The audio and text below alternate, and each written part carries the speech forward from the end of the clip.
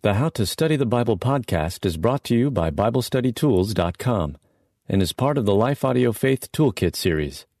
For more inspirational faith-affirming podcasts, visit lifeaudio.com. So many of us read the Bible and we want it to immediately apply to our current life circumstances without ever stopping to ask, what did it mean at the time that it was written? Welcome to How to Study the Bible. I am your host, your coach. I'll be your counselor if you need it. My name is Nicole Eunice, and I am so glad to bring this to you. What are we doing here? We are discovering how we can study the Bible for ourselves and really how we can experience God for ourselves, His direction for our lives, His purposes, His plans. So we're going to take a few minutes to turn our minds to His Word, to tune our hearts to God's love so that we can be people of peace and purpose as we go out into our day.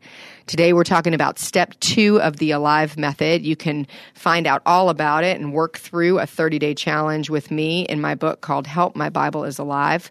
But this podcast is also a great place to start. So last episode, we talked about question 1, a really simple question, really simple framework. What does it say? Before we can know what the Bible means or what it means for our life, we have to make sure we're actually understanding what it's saying. And we do that through sharp observation skills, looking at lists and verbs and the little words that connect verses and passages and trains of thought. And as we do that, we're going to find that we have questions. It would be natural to have questions if you're really, really trying to understand what something says. So one of my favorite books growing up was the series called Encyclopedia Brown. This will be how I know who my listeners are that are the same age as me. Encyclopedia Brown was a young, smart gentleman who hung up his shingle and said, I will help solve mysteries through my powers of perception and observation. And that is what we are going to do. We are going to become little mini Bible investigators as we explore this second question of the Alive method. What's the backstory? What's really happening here?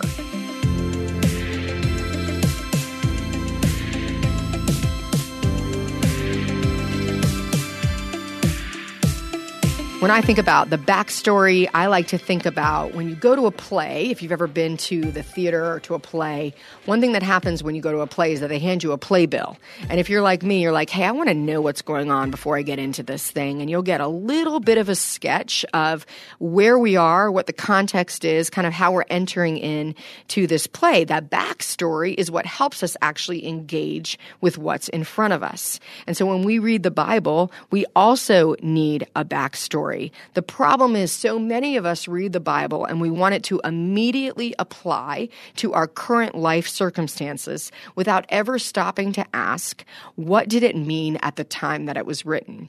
Now, why is this a problem? It's not always a problem. There are some passages in Scripture that can be pretty quickly applied to our life. There's a verse in Scripture that says, be still and know that I am God. You know what? 100% of the time, every day of the week, no matter what year it is, that is helpful to hear. Be still and know that I am God is helpful. You can't always be still, but there is a part of our hearts that knows that we need to quiet ourselves with our Heavenly Father. Yes, that can apply. But all through Scripture, there are stories and context and characters and theological principles that if we do not slow down to understand what they meant in their time, it is very easy to misapply them to our time. And in fact, many of us actually believe the whole Bible is irrelevant because we've landed in some of those places in Scripture and we've thought to ourselves, how in the world does this apply to my life? Let me give you a scenario that perhaps you've experienced. You've had some sort of emotional commitment, or it's the new year and you've made a resolution, and this is the year that you're going to read through your Bible.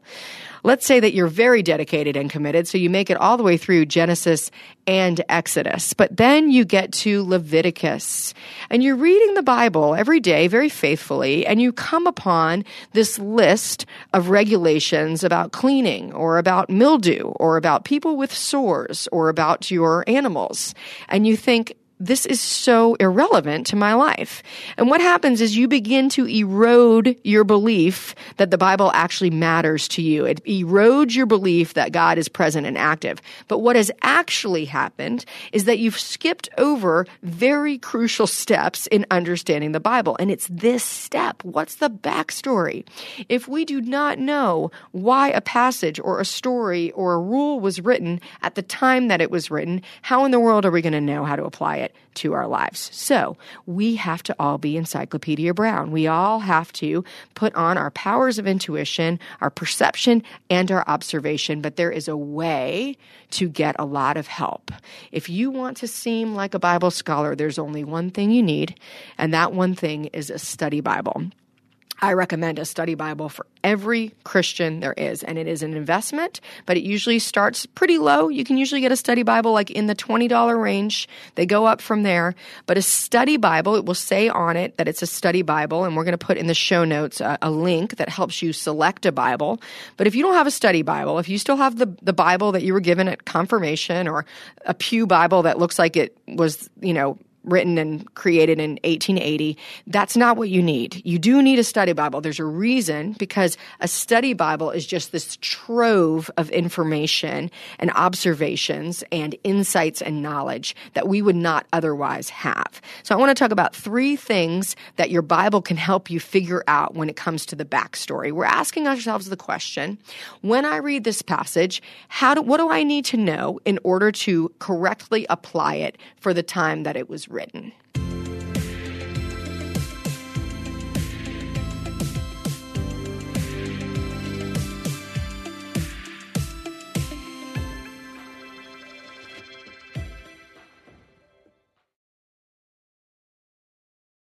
All right, so young investigators, let us investigate together what is the backstory of this passage. 3 things that I want you to know in case no one has ever told you.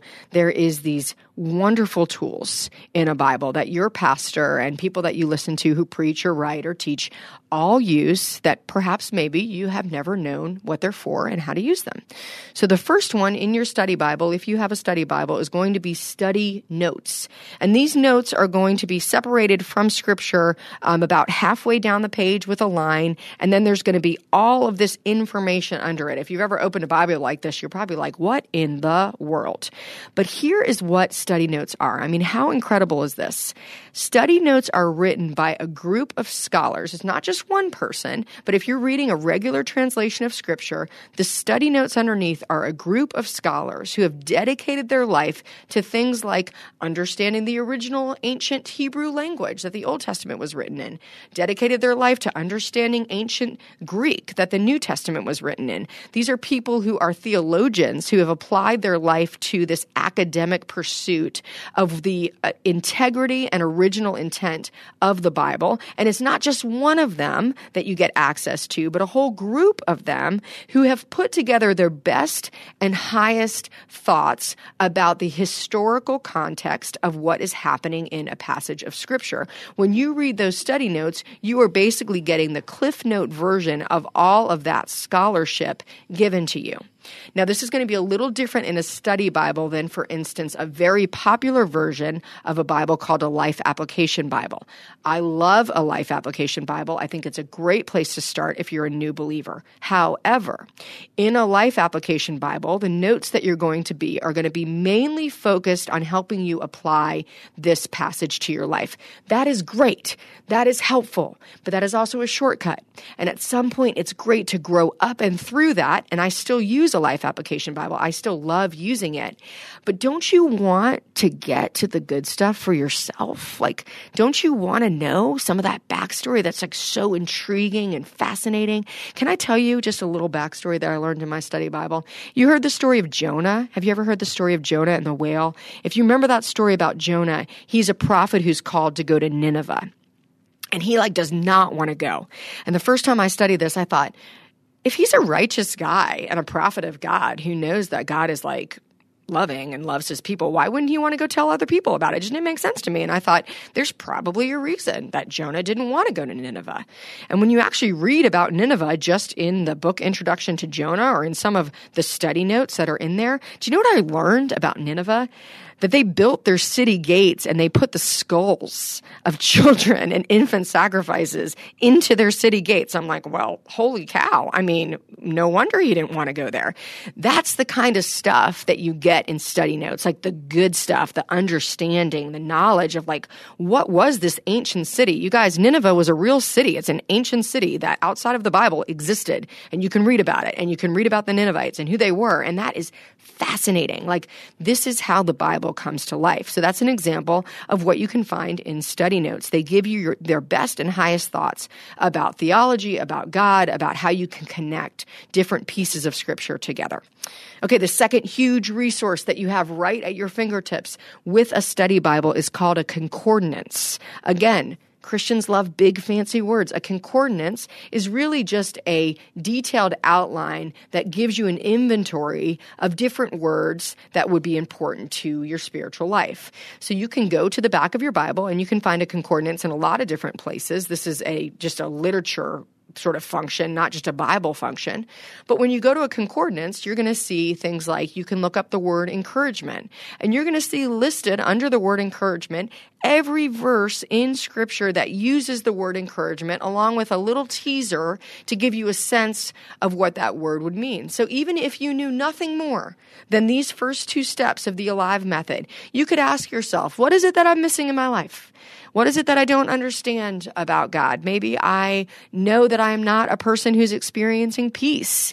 You could just go to your concordance, look up the word peace, and do a little Bible lookup for a few days of your devotional life and start to write down some verses where God talks about his peace. And notice, like, what does it say about peace? That's what I'm talking about. Like, this is accessible to you right now after only listening to this much of the podcast. You already have some tools that you can use. A concordance helps you kind of understand some of those big pieces of Scripture. Not every verse is going to make sense or connect to you necessarily, but it's a great resource for helping you, especially when you're doing a topical study, which means like when you're studying a topic as opposed to like a passage of Scripture. So studying peace or studying anxiousness or studying God's love, anything like that you can find in the back of your Bible. And then the third thing that I love making sure that Christians understand about their study Bible is this mysterious thing called a cross-reference. Cross-references are usually located in the middle margin of your Scripture. Sometimes they overflow to the bottom of the page. And what you're going to see in a cross-reference, and we're putting in the study notes a place where you can kind of see this visually, what you're going to see in a cross-reference is that a verse is going to be called out, and you're going to look over at the cross-reference, and it's going to say something like, if we're in Philippians 4:9, you're going to see in bold 4:9 in your margin, and then next to it, a bunch of references to other verses.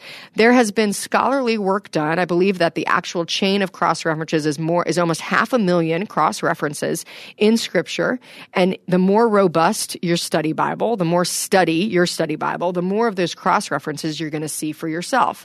So if you're in a Bible and you open it right now and you look and you don't see any cross-references, then you don't have a study Bible. You have maybe a devotional Bible, something that's helping you.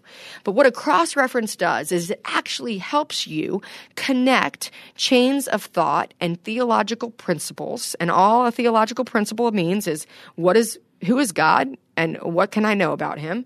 Who am I and what can I know about human nature? And how do those two interact? All of that, those theological principles are connected in a cross-reference. So if you're reading and you're really reading and you're asking yourself question 1, what does it say? Then naturally you're going to have more questions. And when you have more questions, you might be able to look right to a cross-reference and find, right here in my Bible, I am pointed to 2 other verses. I can follow this trail of adventure. It's sort of a choose-your-own-adventure experience where I can begin to mine some of the beauty and the depth and the richness of God's Word and see it not just as a collection of 66 books written over 1,600 years, but as an actual inspired narrative, beginning to end, that God in his Spirit has made alive and active, connecting things that happened 1,000 years previous to something that's happened happening right then. That is all available to me just through a study Bible. So, briefly, as we wrap up, I want to give you one more example of why this matters. And this is going to be very familiar, I'm guessing, to many of you. Sometimes, if all we do is apply Scripture to our life without ever stopping, we pass go, we go around the Monopoly board like 4 times, and we're just like, apply it to my life. And it doesn't work.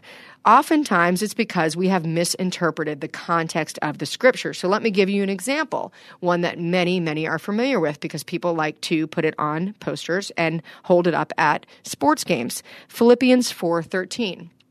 In the translation that I'm reading, the New Living Translation, it says, "For I can do everything through Christ who gives me strength." What if I apply that to my life? And I'm like, you know what? I'm going to make that money because Philippians 4:13 says I can do everything through Christ who gives me strength. If I'm thinking to myself, I'm going to take some shortcuts because Philippians 4:13 says I can do everything. Or if you're not experiencing the ability to do everything through Christ who gives you strength, then maybe you're feeling bad about yourself. Well, guess what? Let me read it for you in a different translation. Philippians 4:13 in the New International Version says this, listen for the small words, I can do all this through him who gives me strength. No matter how we read a verse, we want to understand the context with which it was written. So if I can do all this is a little different than I can do everything. And even if the New Living Translation does say I can do everything, well, I would ask you, who is I and what is everything? And if you do a little bit of investigating and you read your study notes or you look at some cross-references, you're going to know that this was written by the Apostle Paul. And at the time that it was written, he was in prison and he was suffering.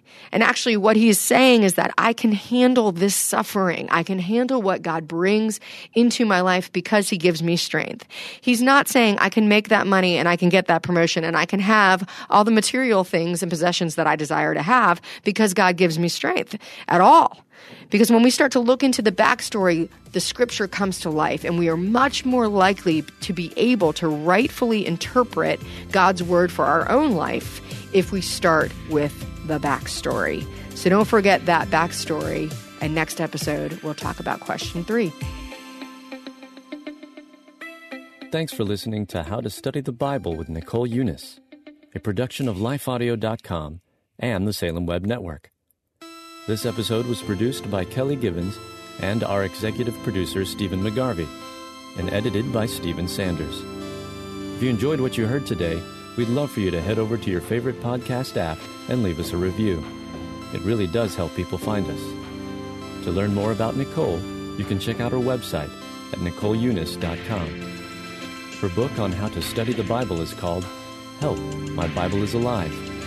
And you can find a link to that, plus a link to Nicole's site in today's show notes.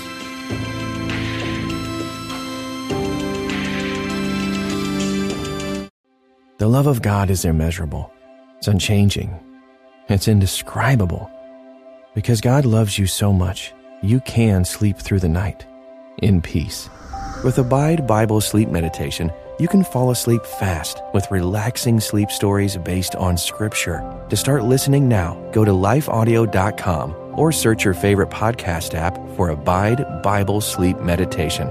You can also download the Abide app for more biblical meditations at abide.com.